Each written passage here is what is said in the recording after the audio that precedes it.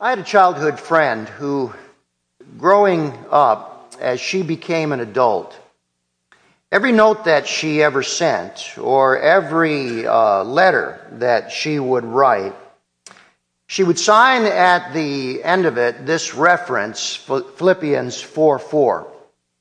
And so if you got a card from her, and she would then sign her name, Laura, and then she would always have this reference, Philippians 4:4. And I remember one day finally saying to myself, what's so special about Philippians 4:4? Why does she add it to every signature? By the way, do you know? Do you know why this is such a special reference? Well, let me show it to you, and let me ask you to read it with me. Let's read it together. This is what Philippians 4:4 says. Join me. Rejoice in the Lord always. Again, I will say, rejoice. Now, when I looked that up, I began to understand why she added it to every letter and every note. This little verse helped her to stay positive. It helped her to remain encouraged and uplifted. And obviously, by adding it to every single letter or note, she was passing it along to all of her friends and all the people that she cared about. Now, you may know that this song has been turned into a chorus. It has been sung the world over, this verse turned into a chorus, and sung the world over by millions of people. And if you ever look at the song in a chorus book or a hymnal, like you could look in our hymnal and find it, you will notice that up in the upper right-hand corner, the category for this song is the category of thankfulness. Now, what is being told us is this: joy or rejoicing is the inner disposition from which thankfulness or a thankful heart flows. So thanksgiving or thankfulness is an outward expression of praise that arises out of the joy in our hearts. What we could say is thankfulness is the natural outgrowth of a rejoicing heart. Now, what this little verse is, it is the secrets to a rejoicing heart. And this morning, I want us to spend a little time looking together at these secrets, because we're going to need this in our life as we live the Christian experience. We're going to need to be able to reach down into the inner resources and find the joy that only the Lord can give. Open your Bibles with me to Philippians 4:4, and let's just take a moment, shall we? And let's pray together and ask the Lord to teach us about the greatness of this joy today. Father, we live in a world of great sadness. We live in a world of tragedy and misery and sorrow and grief. And yet, Lord, in your word, we find that in spite of all that we may go through and the tragedies that we may experience, there can be something deep on the inside that only a Christian can truly know. It is a joy that can well up at the deepest times of even our pain and grief, and can grant to us a sense of peace and a sense that all is well, enabling us to handle the hardest things that come our way. Lord, last night as I fellowshipped with Gary Wickstrom over the phone as he and his family was traveling up from Chicago, having received this very hard news about lymphoma and the potential of cancer and how that will affect their ministry that takes them all around the country. Father, we could talk about the Lord and what He does and how He sustains, and we could pray over the phone. And we could experience the peace of God that passes all understanding. Thank you, Lord, that this very day you're sustaining the Wickstroms with that. And thank you that what they know, every Christian can know. So teach us now from your wonderful word. We love you today and thank you that we are in the presence of the living God who loves and abides and ministers even now for His sake. Amen. Let's notice this first secret, shall we, of abiding joy. And this is very, very critical. It is, rejoicing is God's gift to believers. That's so very, very important. What we are talking about today from this verse is a gift that God gives to those who know the Lord Jesus Christ. Now, as we look at that principle here this morning, rejoicing is God's gift to believers, I want you to notice that the verse says to us that we are to rejoice in the Lord. Now, that little phrase, in the Lord, means two things. Number one, it means that we are a Christian if we've trusted Jesus. And so the Lord Jesus has come to live within us. So now we are in Him, and He is in us. And so it's out of that relationship that we rejoice. The second thing that it means is that when He comes into a person's heart, He brings the joy of the Lord with Him. So the joy of the Lord means that Jesus is the source of our joy, and it also means that He is the reason why we have joy. Now, there's a wonderful Old Testament background to this that we don't want to miss this morning. And so I want you to turn back with me for just a moment to the book of Nehemiah. You know, the book of Nehemiah is just a little bit before Job, Psalms, and Proverbs. And I want you to turn with me to chapter 8 because this Old Testament background is the source of this expression for rejoice in the Lord. Now, notice what happens down in verse 10 for just a moment. Let me read it for you, and then I'll just share a little bit about the background of what's going on here in Nehemiah's day. Look with me at what was said, Nehemiah, to the people of his day who were rebuilding the walls after they came back from the captivity. Look at verse 10. Then he said to them, "Go your way. Eat the fat and drink sweet wine and send portions to anyone who has nothing ready. For this day is holy to our God. And do not be grieved. For," now notice this, "the joy of the Lord is your strength." Now this is the background to this statement in Philippians 4:4, rejoice in the Lord. And here in Nehemiah 8:10, the joy of the Lord is what is known in the Hebrew language as a Hebrew construct. That means the second noun is the source or the author of the first noun. So that when he talks about the joy of the Lord, he means the joy that the Lord gives or the joy that He is the author of. Now, let me remind you a little bit about the background of the book of Nehemiah. The Jewish people had returned after the captivity to the land, and they were rebuilding the walls around Jerusalem. One day, Ezra the scribe came. They had a great convocation, a great conference, in which he taught them from the law.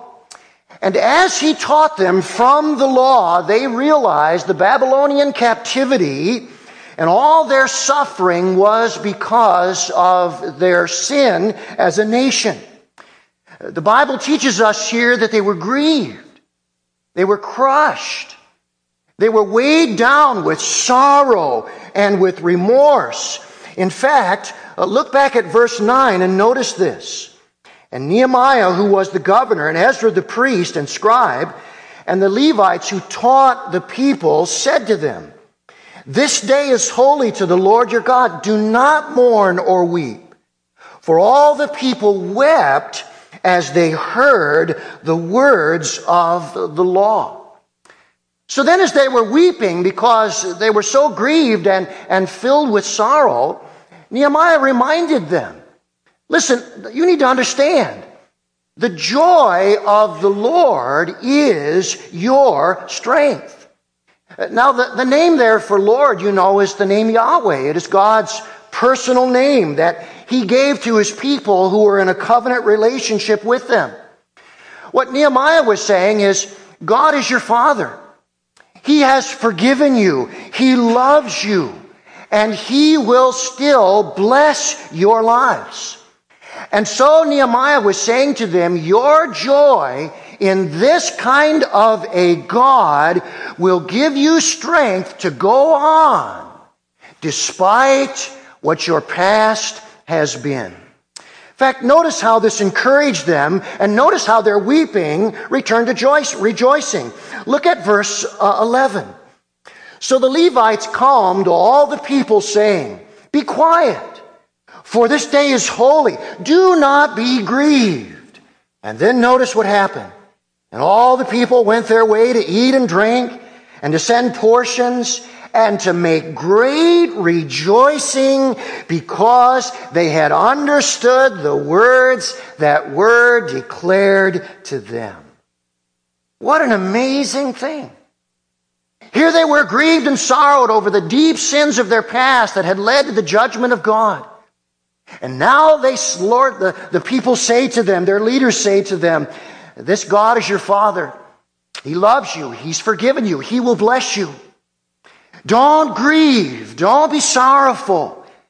Grasp on to Him and recognize that your joy in this kind of a God will give you strength so that you can go on." Now, brothers and sisters, you know what this means then? When we come to Philippians 4:4 and we read, "Rejoice in the Lord," we're talking here about an inner joy. A joy on the inside. It is a joy that says, Jesus Christ loves me. Jesus has saved me. Jesus is a Savior who is good to me in spite of my failures. And Jesus is a Savior that is with me. It is that inner kind of joy. Brothers and sisters, this is not a frothy, giddy kind of joy. This is not the joy that says, "Yay, the Cubs finally won," until they lost again, right? Now, this is not that kind of joy. It is a deep, inner, and abiding joy that only the Lord can give. A man by the name of Dennis Holy wrote a book, "Are You Happy?" What an interesting title for a book. He discovered this as he wrote this book. Would you listen to this? Only 20% of Americans are happy. That's what he discovered. Now, I want you to think of that. If we are the typical American group here this morning, only 2 out of 10 of us are really happy people. I want to suggest to you this morning that I think we as a group have a much higher percentage.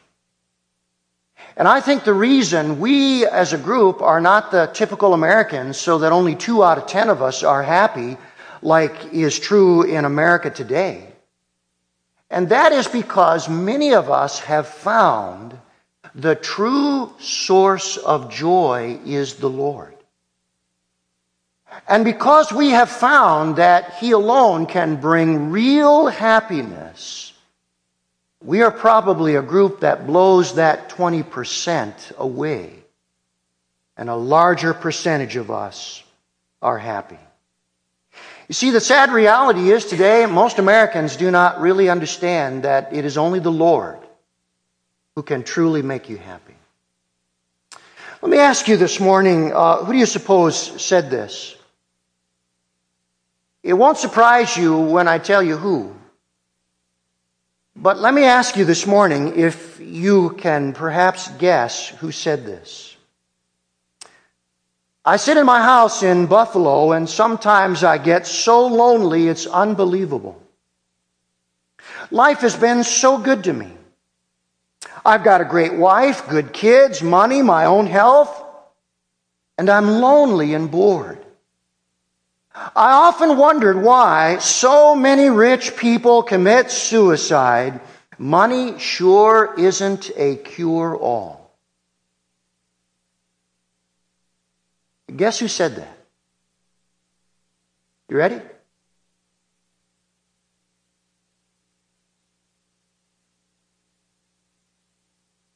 That was said by O.J. Simpson. Long before he was convicted in a civil court of the 2 infamous murders that he committed, long before he was placed in prison where he sits today for being charged with kidnapping with a pistol, a handgun. And when I read that, I thought, can you imagine, years ago in Buffalo, if in his boredom and loneliness he had turned to Jesus, he would have found the only source of true inner joy. And can you imagine how things could have been different had he discovered that the pain and the suffering that he has inflicted upon others might never have happened if he had found that only Jesus Christ can ultimately bring true joy. Isn't it a wonderful thing today here that what he didn't find, we have? We have. Notice the second secret. This verse in Philippians 4:4 tells us that rejoicing cannot be canceled by our circumstances. Rejoicing cannot be canceled by our circumstances. He says, rejoice in the Lord when? How much? How many times? Always. No matter what our circumstances as a Christian, we can always rejoice in the Lord. And we want to say, how in the world can that be? Paul, I want to say, how can that be? Because some situations are downright painful. Some things in life are very hard to take. Paul, are you not being unrealistic? How can you possibly say, rejoice always? Well, what's the answer here? Well, Paul is not saying we should never feel sad about our losses or our hurts. He's not saying that we should deny our pain. I've come across Christians who think that, being a believer means you just somehow ride above everything and you deny your pain. You've heard people say, well, I'm doing pretty well under the circumstances, and somebody said, well, what are you doing under there? And sometimes we have this idea that as a Christian we are to deny our pain. That's not what Paul is saying. What he is saying is this: our earthly losses remind us to turn our attention to the Lord. That is the idea here. Whatever we lose in this life reminds us to turn our attention to the Lord. And when we do that, what we find is He is always there, His promises are true, and His blessings are eternal. So that when what can never last is stripped away from us, we turn our attention to what will always last. And what that does is it brings a deep peace and a contentment even despite our painful loss. Let me just say that again. I think this is what Paul means. Not that our pain and loss doesn't hurt us and we don't experience the emotions related to that. But when what is temporary is stripped away, we turn our attention to the Lord, knowing that what is eternal can never be taken away. And therefore, there is a deep peace and abiding contentment that can never, ever fail us. It will be there despite painful loss. I wonder this morning how many of you have ever seen anybody, and you don't need to raise your hand, who was crying and smiling at the same time. You ever seen that? I never thought that was possible. Never thought that you could cry and smile at the same time. And then my predecessor in my previous church, a man who was loved by many, Bob Savage, he died of cancer. And I remember as the new pastor of the church going to visit the former pastor's home because he had just died of cancer and he was deeply loved. And when I arrived and knocked on the door, his son-in-law, Jim Pluteman, who is a very well-known missionary, in fact, later on became the president of SIM International, a worldwide mission organization, met me at the door. And I saw something for the first time that surprised me. I did not think it was possible. Here were tears streaming down Jim's face, and he had a smile on his lips. And I thought, smiling and crying at the same time. Now, crying because he had just lost a beloved father-in-law whom he loved very, very deeply. But smiling because he knew he had gone to heaven where there is no more pain, no more crying, and no more cancer. And even the hardest circumstances cannot disturb the eternal promises of Jesus Christ. And I thought to myself, here is the Christian. Can you explain the Christian? Crying because of the deep pain and loss, and yet smiling because of the joy of the Lord on the inside. Can you explain the Christian? Of course you cannot. Not apart from this, that we cry just like everybody else, but on the inside is a joy in the Lord that enables us to have great contentment and peace. First secret we learn is rejoicing is a gift that God gives to believers. Second secret we learn is rejoicing cannot be canceled by our circumstances. Do you think it can get any better? Yeah, I can. Notice thirdly, rejoicing is needed most when things look the worst. Now look again at Philippians 4 and verse 4, because Paul is very deliberate here. He's very, very specific. And he is teaching us something very, very critical. He says, rejoice in the Lord always. And then he says, again, I will say, rejoice. Now, do you know what he's knowing that we're thinking? He's knowing that we are objecting at this point to what he's teaching us. And we are saying to ourselves, wait a minute, Paul. The time when we need to rejoice in the Lord the most is when we do not feel like it? Is that what I am understanding? You see, evidently, Paul believed that people would object to what he was writing. In fact, you know, the Philippians themselves would have a problem with this because they were facing suffering, persecution, and tremendous hardship. See, Philippi was a military town, and there was tremendously fierce loyalty to Caesar. If you were a Christian and you said Jesus is Lord, by the way, that's how the Christians would greet each other. They would come to services and they would say, Jesus is Lord. If you said that in Philippi, it meant hatred, it meant intimidation, and it meant a great deal of fear. And so when Paul says to them, I want you to rejoice in the Lord, he knew that some of the Philippians would say, Paul, you do not really mean this. This cannot be. And so he adds this little phrase, again, I say,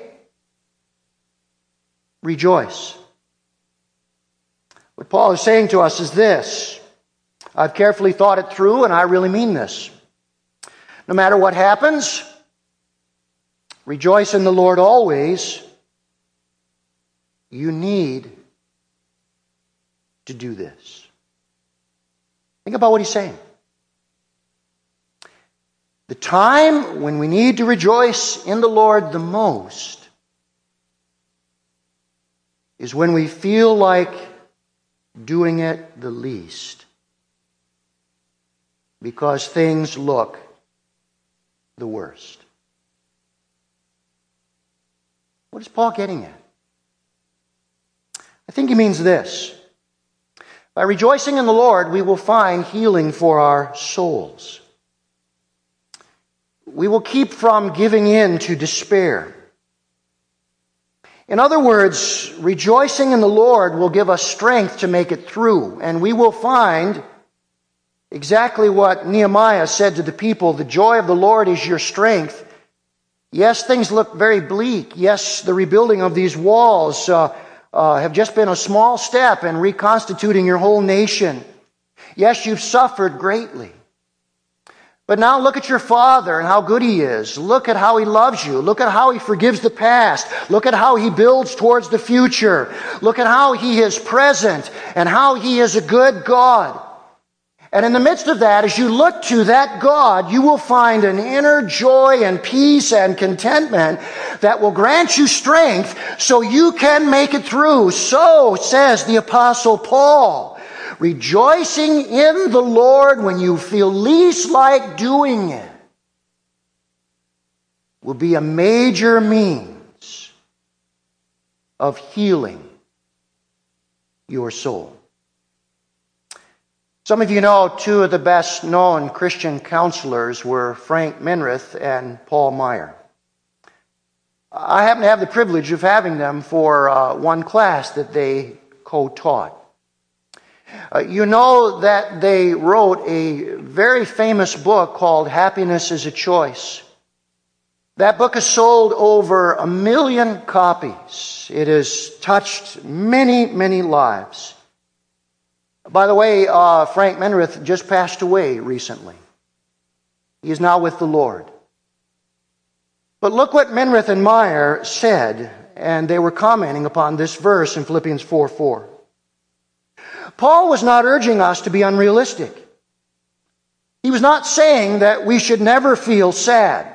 Even Jesus wept. However, he was advocating focusing on the blessings we have in Christ and being grateful for these regardless of how sad we may feel at any particular time. That is a great commentary on what Paul means. Because this focus on the Lord will help us make it through the healing process. Recently, I read an article that came out of the American Journal of Psychiatry. The article caught my attention because this is how it began. What really makes people satisfied with their lives? And the article said this: amazingly, the secret may lie in a person's ability to handle life's blows without blame or bitterness. This was the report of a study that had been going on since the 1940s. And what this study involved was 173 Harvard graduates. So these are very intelligent, very smart people. They studied them for many years since the 1940s. And they reported the results of the study in the American Journal of Psychiatry. Let me share with you one very critical conclusion they found that relates to happiness. This is what they said. Please look at this very carefully this morning and notice this.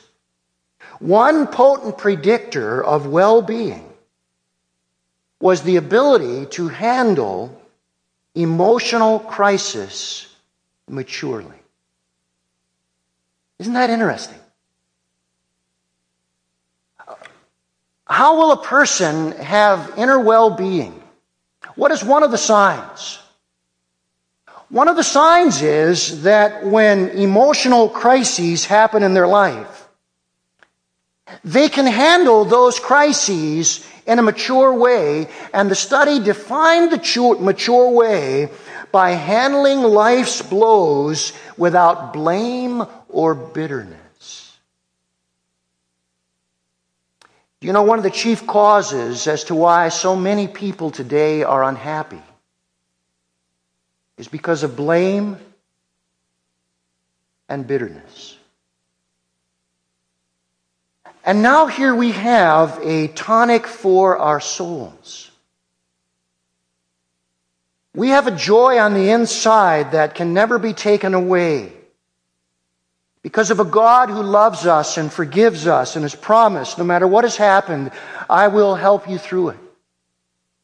And when we begin in the times of our hurt and our pain, and we want to blame, or we want to be bitter, or we want to be resentful, we have a God we can take that to, and we can dump that on Him. And He says, I will carry that for you, and I will start to heal your heart.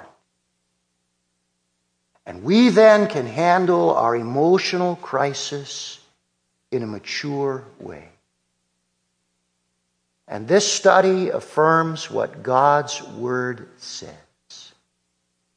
It is that kind of inner stability that brings true happiness. By the way, aren't you grateful when the studies of psychiatry confirm what the Bible said hundreds and thousands of years ago? Aren't you? I read what people learn in studies, and they've spent all this time since the 1940s, and then I come to my Bible, and I see, wow. They've learned what God has already said. How wonderful this is. By focusing on our Lord, He gives us inner joy. That inner joy heals our emotions so that we can handle life's blows. Does anybody feel like singing with me today, Rejoice in the Lord always? And again, I say rejoice. Brother Kurt, would you come up here, please? Kurt has been asking me over many years if I would sing in a quartet with him. How about a duet? Game. I'm going to turn my mic off. Thanks. And we're going to sing Rejoice in the Lord always. And again I say rejoice, rejoice, okay. Rejoice. Again I say rejoice, rejoice in the Lord always. And again I say rejoice. Let's sing it. Okay. Rejoice in the Lord always, and again I say rejoice. Rejoice in the Lord always, and again I say rejoice. Rejoice, rejoice, and again I say rejoice. Rejoice, rejoice, and again I say rejoice.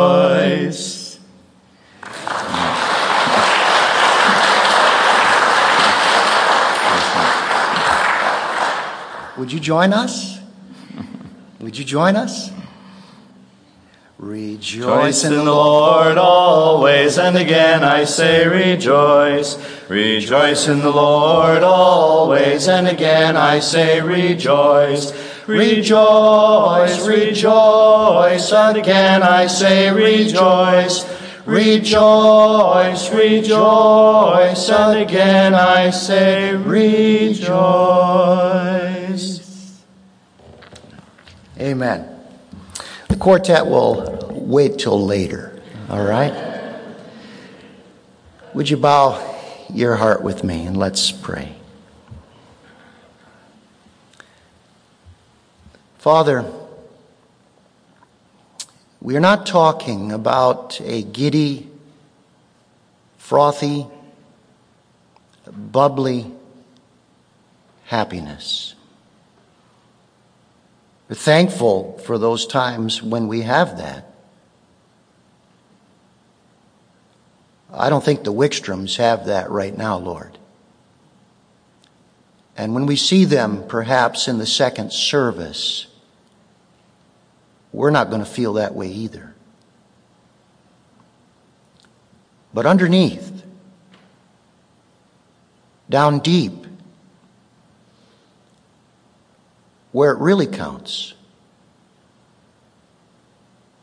There is an abiding peace and confidence, a deep contentment that says, I can accept this. I can deal with this. I can make it through this without bitterness or blame, because I have the joy of the Lord. And that joy is my strength. And that's what so many all around us lack, Lord. They lack strength. They lack sturdiness. They lack power. But we have it because we have the Lord who gives it. And so today, Lord, we ask that you would help us to look to you, to trust you,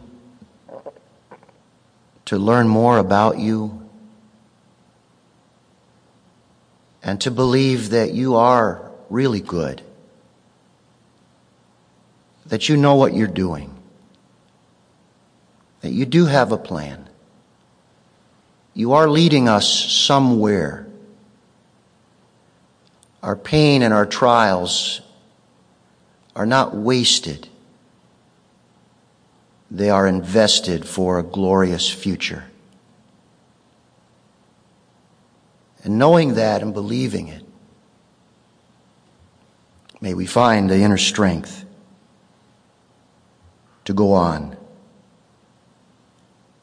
So we, Lord, love you today. We know we don't love you as much as we should. We want to love you more. We want to grow in a greater understanding of you. Because the more we know you, the greater meaning in life we will have. So we pray this now for your wonderful sake.